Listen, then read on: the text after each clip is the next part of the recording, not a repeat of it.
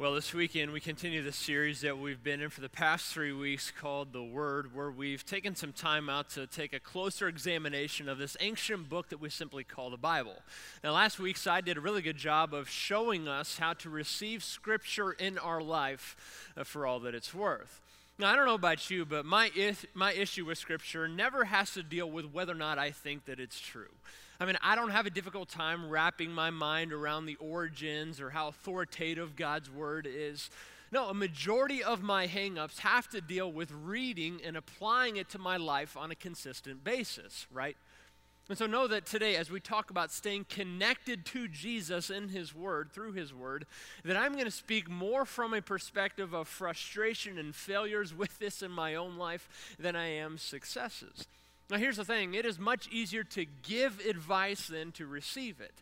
And occasionally, as Christians, we can do a really good job at throwing each other into the deep end of the deep end of the pool, expecting that that person knows how to swim. And then when that individual starts to drown, we just say, well, just try harder, swim harder. It's not that difficult, right? Isn't that really frustrating?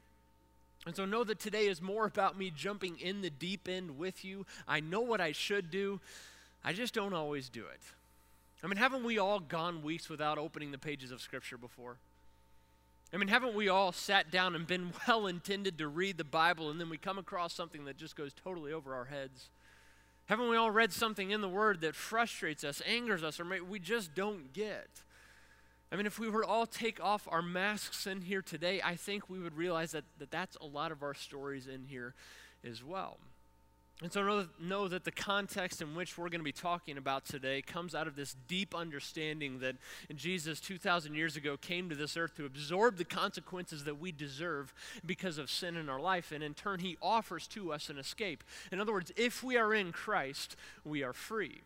And so if we don't first understand that we are rooted in grace, then reading Scripture day in and day out can easily morph into this legalistic religious rule that we feel as if we need to maintain in order to earn God's attention in our life.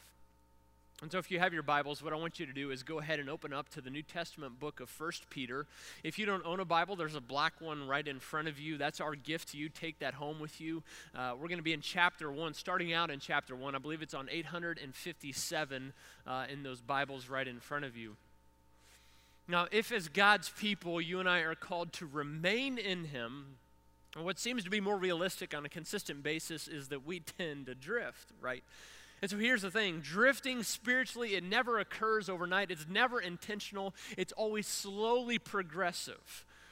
Now, last summer, my family and I went to Florida for a week with my whole side of the family. And just about every day that we were there, we would go out into the ocean and we would swim. And when it was time to come in, we would look for our belongings on the beach while we were still in the water so that we knew where to go. And every time that we would do that, we would always be about 30 to 40 yards down the beach from where we had originally started. Why is that? Well, it's what scientists call a rip current. A rip current is this subtle kind of shift of water that moves water near the ocean shore anywhere from 1 to 6 feet per second. And it's so gradual and gentle that you can be swimming out in the ocean, and all the while the ocean is taking you down its shoreline, or worse, out into the deep parts of the ocean, out into the deep parts of the water. And so marine safety experts say that the best thing you can do before going to the beach is to simply be aware of the rip current's progressive nature as you swim. And so that's what our text is going to do for us today. We are going to identify ways in which we drift in life. Why? So that we can remain connected to the source of life. You need to know that the author of this text is a guy by the name of Peter, and he was a close friend, a disciple of Jesus, and he's writing to some Christians in the first century in modern-day Turkey who were going through some really difficult times. They thought about just throwing in the towel because persecution was headed their way, and so Peter's entire intent in writing this book is to say, look, your only hope for surviving in this life is to remain connected to Jesus.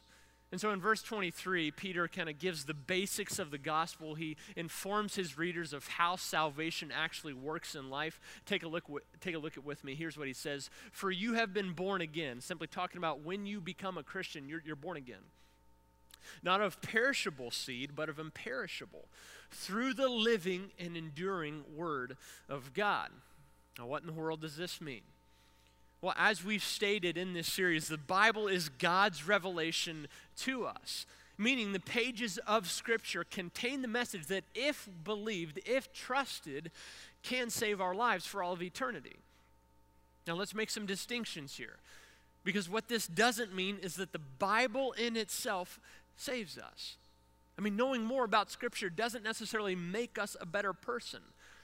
Do you know that historians note that Joseph Stalin attended seminary and memorized the entire book of Matthew before he took over the Soviet Union and murdered around 40 million people? You see, it's really easy to confuse knowledge about God with intimacy with God. And so the Bible reveals to us our Creator, who can be personally known, and the means by which we can be saved, which is through God's Son alone.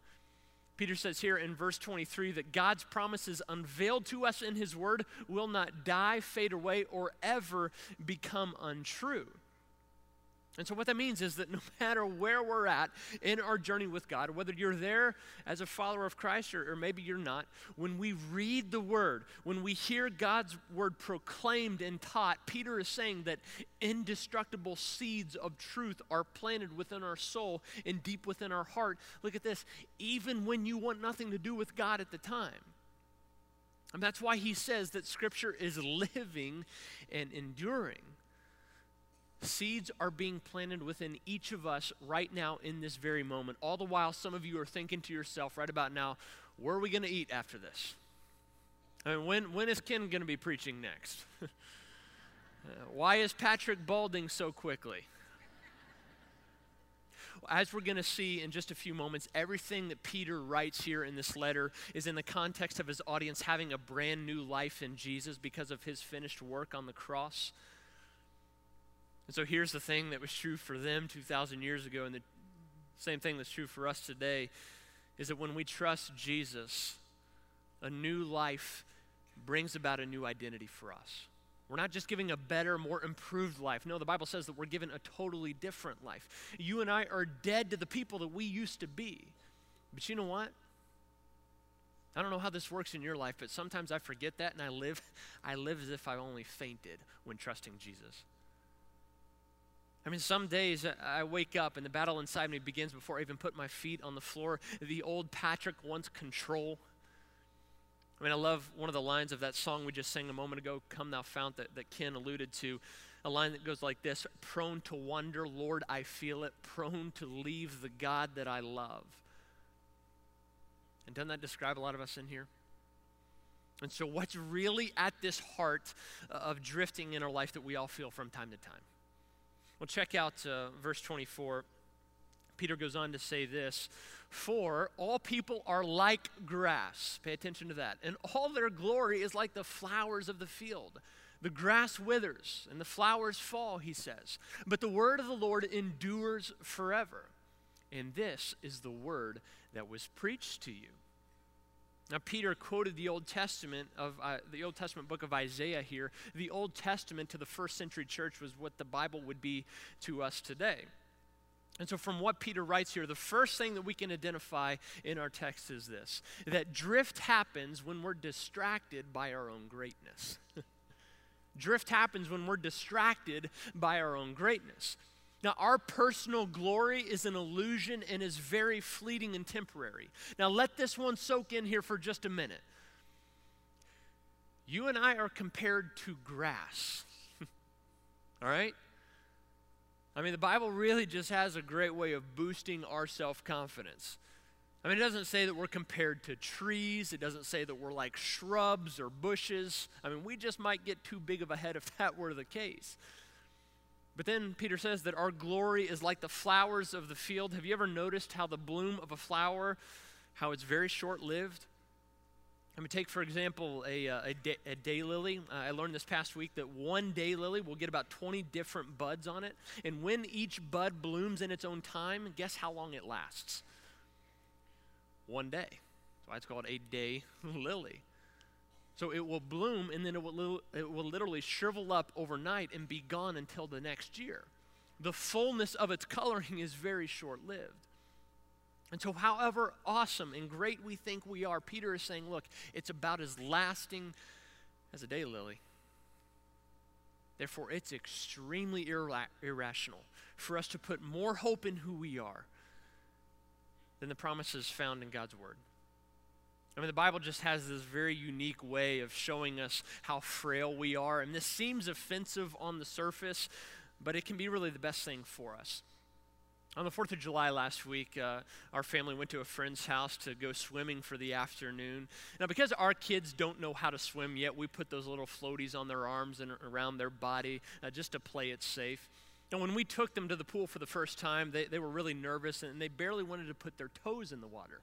And so when they were ready, I carried them out into the middle of the shallow end of the pool. And as I did that, as we were walking out there, I mean, they were holding on to my arms with their dear life. Their bodies were shaking with fear. But then something funny really happened. The longer we were in the water, the more comfortable they were with it, and the more confident in turn they became with their ability to swim. And so when it came time to eat lunch, both JR and Vera ran towards my wife Savannah and said, Mommy, I can swim, I can swim. Now when they said that, the worst possible thing that I could have told them in that moment was, yep, you guys were great. I mean, you really know how to swim. Your ability to swim was just awesome. Why would that have been bad? Because I would have fed a lie in their minds that wouldn't end well for them. I mean, you see, had I not told them the painful truth about what terrible swimmers they really were and really are, they would go on thinking that they had the skill and ability to jump in a pool all by themselves. And so though it was painful for me to tell them that at first, in turn, it's what could have ended up saving them. And isn't that just like us? I mean, aren't we easily impressed with our ability to achieve? I mean, don't we take a lot of pride in our independence, and we love to control our life, and some of us walk around thinking that we know how to run our life better than God who created us. And you see, though it's a painful reality at first, realizing that we are frail and that we fall short and that we are broken, in the end, that's the beginning of a pathway of what can end up saving us. One thing that God is teaching me a lot lately is that nobody gets between God and me more than I do. And I don't know if that's how it is for you. Author Tim Keller states that we are sometimes blind to the depths of our own self-centeredness and overconfident that we have the wisdom to manage our own lives. And so when we open up Scripture, not only are we told that pride is toxic for our souls and lives, but we're also informed how we can be justified by Jesus and that he offers to adopt us into his forever family. And so if our only motivation in reading the Bible is to boost our self-esteem and to boost our confidence, we will quickly see that we are really asking for something that is too little. And so the Bible not only confronts our sin, but it reveals to us a much better way and a much better deal. You see, when we become less in our life, God in turn can become more. Let's keep going with our text here. Check out verse 1 of chapter 2. Peter says this, "Therefore, rid yourselves of all malice and of all deceit, hypocrisy, envy, and slander of every kind." He's simply confronting some of these ideas and mentalities that are toxic to our relationship with God. He says, like newborn babies, crave pure spiritual milk so that by it you may grow up in your salvation, now that you have tasted that the Lord is good. Now, Peter here gives another reason why we wander from Scripture, and it's this, that drift happens when we no longer see the need to repent. Drift happens in our life when we no longer see the need to repent. The two key words in this text are rid and crave. We're told to crave pure spiritual milk so that we can grow up into our salvation. Now, the source of this milk is what Peter said in the previous chapter, and that is when he said that, "And this is the word that was preached to you." Now, the imagery that Peter gives us here is that of a baby craving milk, all right? Now, every mom in here can attest to this, that babies, their need for milk is constant throughout the day, right? And nighttime as well. Do you know one thing that our children didn't say when they were babies? I mean, they didn't wake up in the middle of the night and they were hungry and say, "You know what, it's 3 a.m., Mommy and Daddy, I think they're still asleep, so you know what, I'm not gonna worry about it until morning, right? That didn't happen, okay? And many of you, that's the case for you as well. No, a baby's need for milk is constant and relentless, all right? It's ongoing. Their life literally depends upon it. And so this is that idea that Peter's going with. God has designed our relationship with him in such a way that we never outgrow his need for his sufficient grace. You see, this whole entire process is simply called repentance. And that's a fancy Bible word that means to turn towards God and away from yourself. In other words, allow him to tell you how to live in spite of what you may feel, in spite of your opinions. Repentance is about acknowledging where we've blown it so that we can allow the Word of God to soak deeply into our souls. A couple weeks ago, our family went to Cincinnati for a conference, and to tell you the truth, it was one of those weeks where my wife and I just didn't connect, all right? To start the week off, I had accidentally booked a hotel room in the wrong part of town. Red flags should have started going off when we pulled up to the hotel, and right across the street was the Hustler Strip Club. And we walked up into our room, and I promise you I had seen it before on an episode of Unsolved Mysteries, okay? There were cobwebs up in the ceiling, no lie. There was mildew on the wallpaper, stains on the sheets. And so I could have been a loving husband that week, or I could have chosen to save money, but it would have been impossible for me to try to do both, okay? And so about 11 o'clock at night when we checked in, we ended up checking out and going to a different hotel about 20 minutes away. Now that mistake that I had made because of my lack of planning just kind of offset everything for the whole entire week. You ever been there before? I mean, it was my fault, and so my pride was wounded a little bit, therefore I shut down. And so the whole time in Cincinnati, Savannah and I didn't communicate very well. We were sensitive towards one another, and we argued a lot. Our counselor says it's very helpful for us to talk about it with others, all right? But do you know what eventually got us back on track as a couple? When we got home, we put the kids to bed, and we just sat down at our kitchen table. And we sat there, and I said, you know, Savannah, I owe you an apology for a lot of different things from this past week. I then proceeded to go through everything that I had done wrong, and that was one long conversation on my behalf. But then I realized, you know, it was necessary for us to connect as a couple, and that required me not just being specific about where I had made mistakes, but it required me telling her what I was going to do differently moving forward. And you see, the Bible simply calls that repentance. And I think that's a pretty accurate parallel of what's required in our relationship with God if we desire to grow up into our salvation. You know, the Bible tells us that we have been created to exist with God forever. But you and I are born with this natural tendency towards brokenness and evil and sin. Now, because our Creator is holy, He can't be associated with anything that has been contaminated by sin.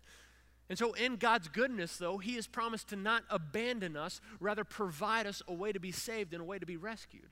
And so 2,000 years ago, He entered this dark world as a man. He lived a sinless life, and He died the death that we deserved. The Bible says of that event that He who knew no sin, talking about Jesus, He actually became sin for us. 3 days after that one event, the Bible tells us that Jesus actually rose back to life, and this is the best deal you're ever going to get. The Bible promises that if you and I trust that, if we believe that that actually happened, that a resurrection is possible for us as well. Now, God is not some distant cosmic force who has removed Himself from our everyday lives. Instead, when we follow Him, He actually takes up residence inside us. And so what that means is that every day we have a choice to make. Will you live according to the version of you before you were saved? This is that side of you that was enslaved to pornography, meth, approval, success, acceptance, money, control? Or will you live according to what God says is right and true through the power of the Holy Spirit? And that's where the new and the better version of ourselves can be found. How do you get there? Well, again, it goes down to this word repentance. This is a process, all right? It's about thinking differently. And why do we do this? Well, check out again what Peter says in verse 3. He says, now that you have tasted that the Lord is good. God is good. I mean, you do know that he has your best in mind, right? You do know that he cares for you.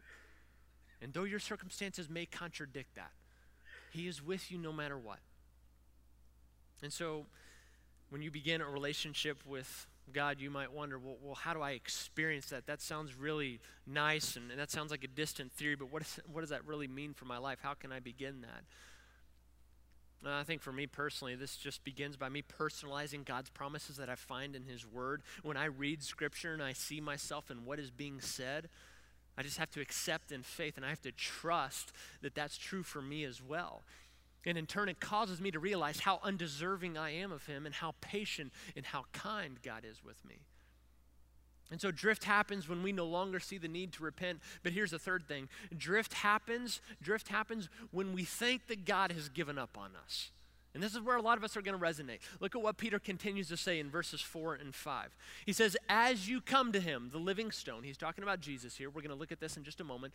Rejected by humans, the crucifixion, but chosen by God and precious to him, you also, like living stones, are being built into a spiritual house to be a holy priesthood, offering spiritual sacrifices acceptable to God through Jesus Christ.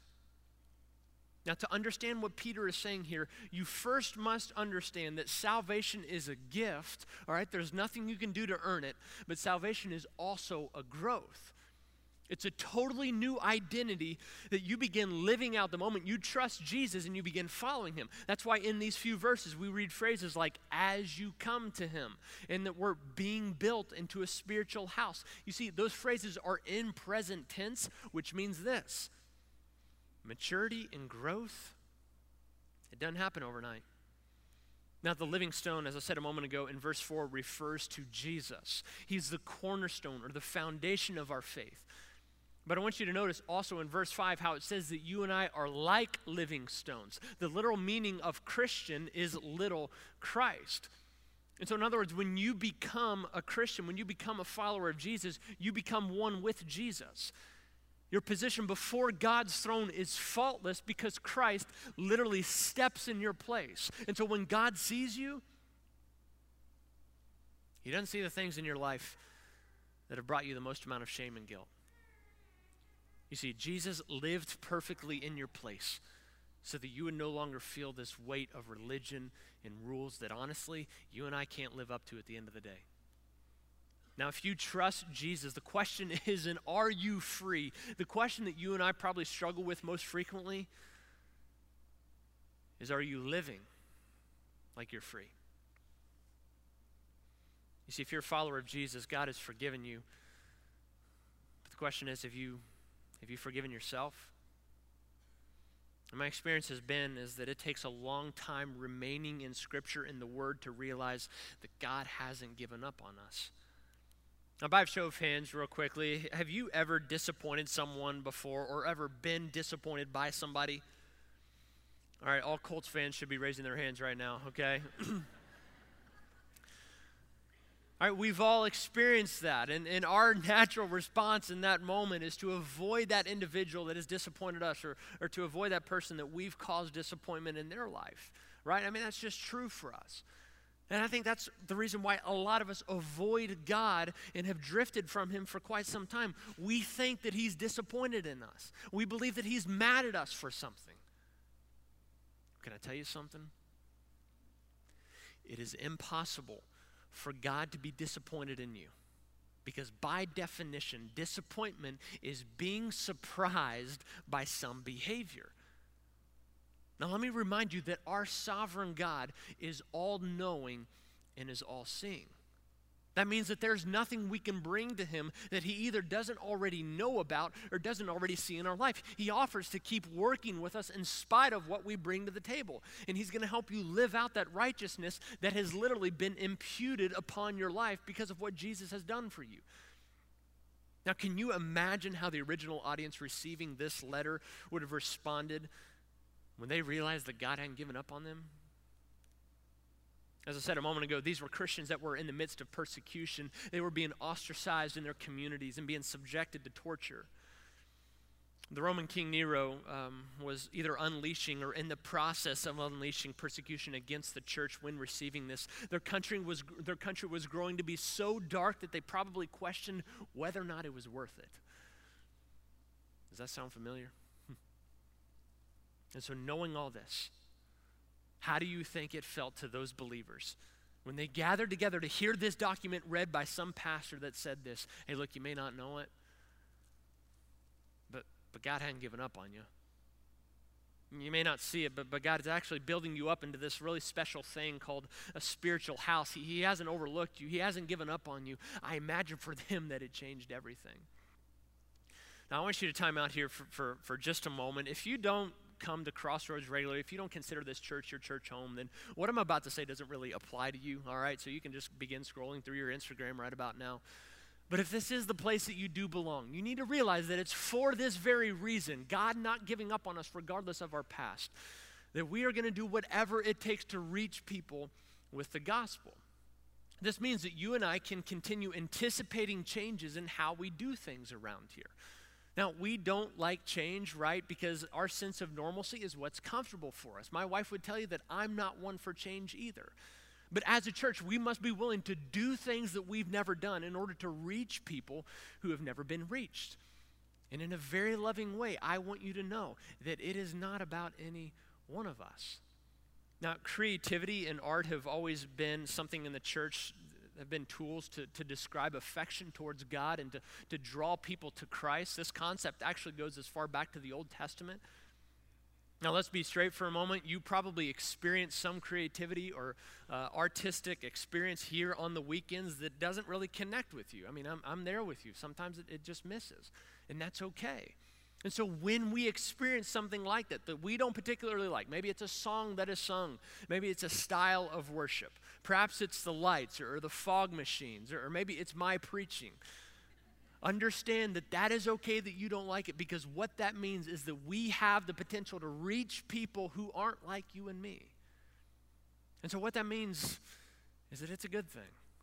Now, what I'm not saying is that our message is going to change. Our promise to you is that whoever is up here on this platform, we will always preach the word in season and out of season. You see, our message is timeless, but how we communicate that message must be timely. And so one thing that I want us as a church to kind of memorize, I want you to write this down. I want you to hold yourself, your spouse, and maybe even your small group accountable to is this, all right? Moving forward, this is going to be really important for us to grab a hold of, that our mission, which is disciples making disciples, must always determine our methods. In other words, how we really bring that about, our strategies for reaching people, our strategies for us growing in our faith, and take precedence over our preferences. In other words, it's not about us, all right?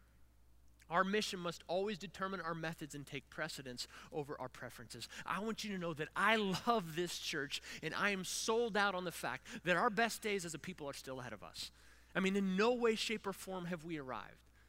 I am so convinced that if we remain humble and hungry, we have yet to see what God can do in this community and around the globe through us. I mean, imagine the amount of eternities that can be altered through Crossroads. Imagine the amount of marriages that can be healed, the amount of children that will be adopted into loving families, the amount of women that can be rescued from the sex slavery industry. I mean, can you just think about for a moment the fact that your neighborhood can be turned upside down for the glory of God? You need to realize that God is not done with us yet. Rather, he is willing to do a new and a better work in us and through us in the future. But you know what? That's got to mean that we got to get out of the way. That means we've got to let God move so that he can show people that he isn't done with them. All right? Can you get on board with that? Can you grab a hold of that as we move forward as a church? Let's keep going here.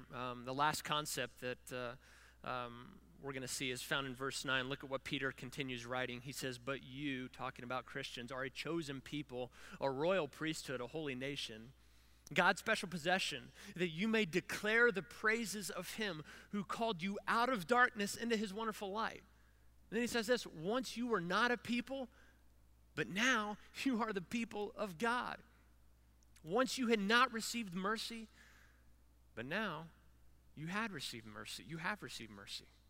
And so the last concept that I want us to see in this text as we close today is this: that drift happens when we forget who we are.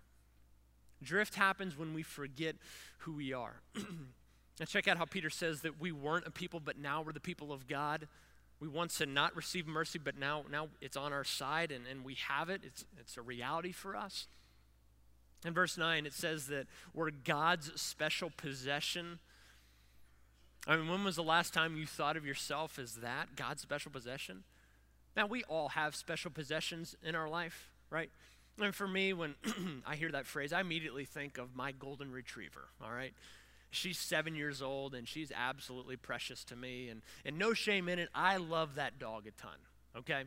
Now, we all have special possessions like that in our life, and our natural tendency when we read that is to equate God's love for us with the way that we view our special possessions. Now, as much as I cherish my dog, Valley, here's the thing: my love for her actually has limits.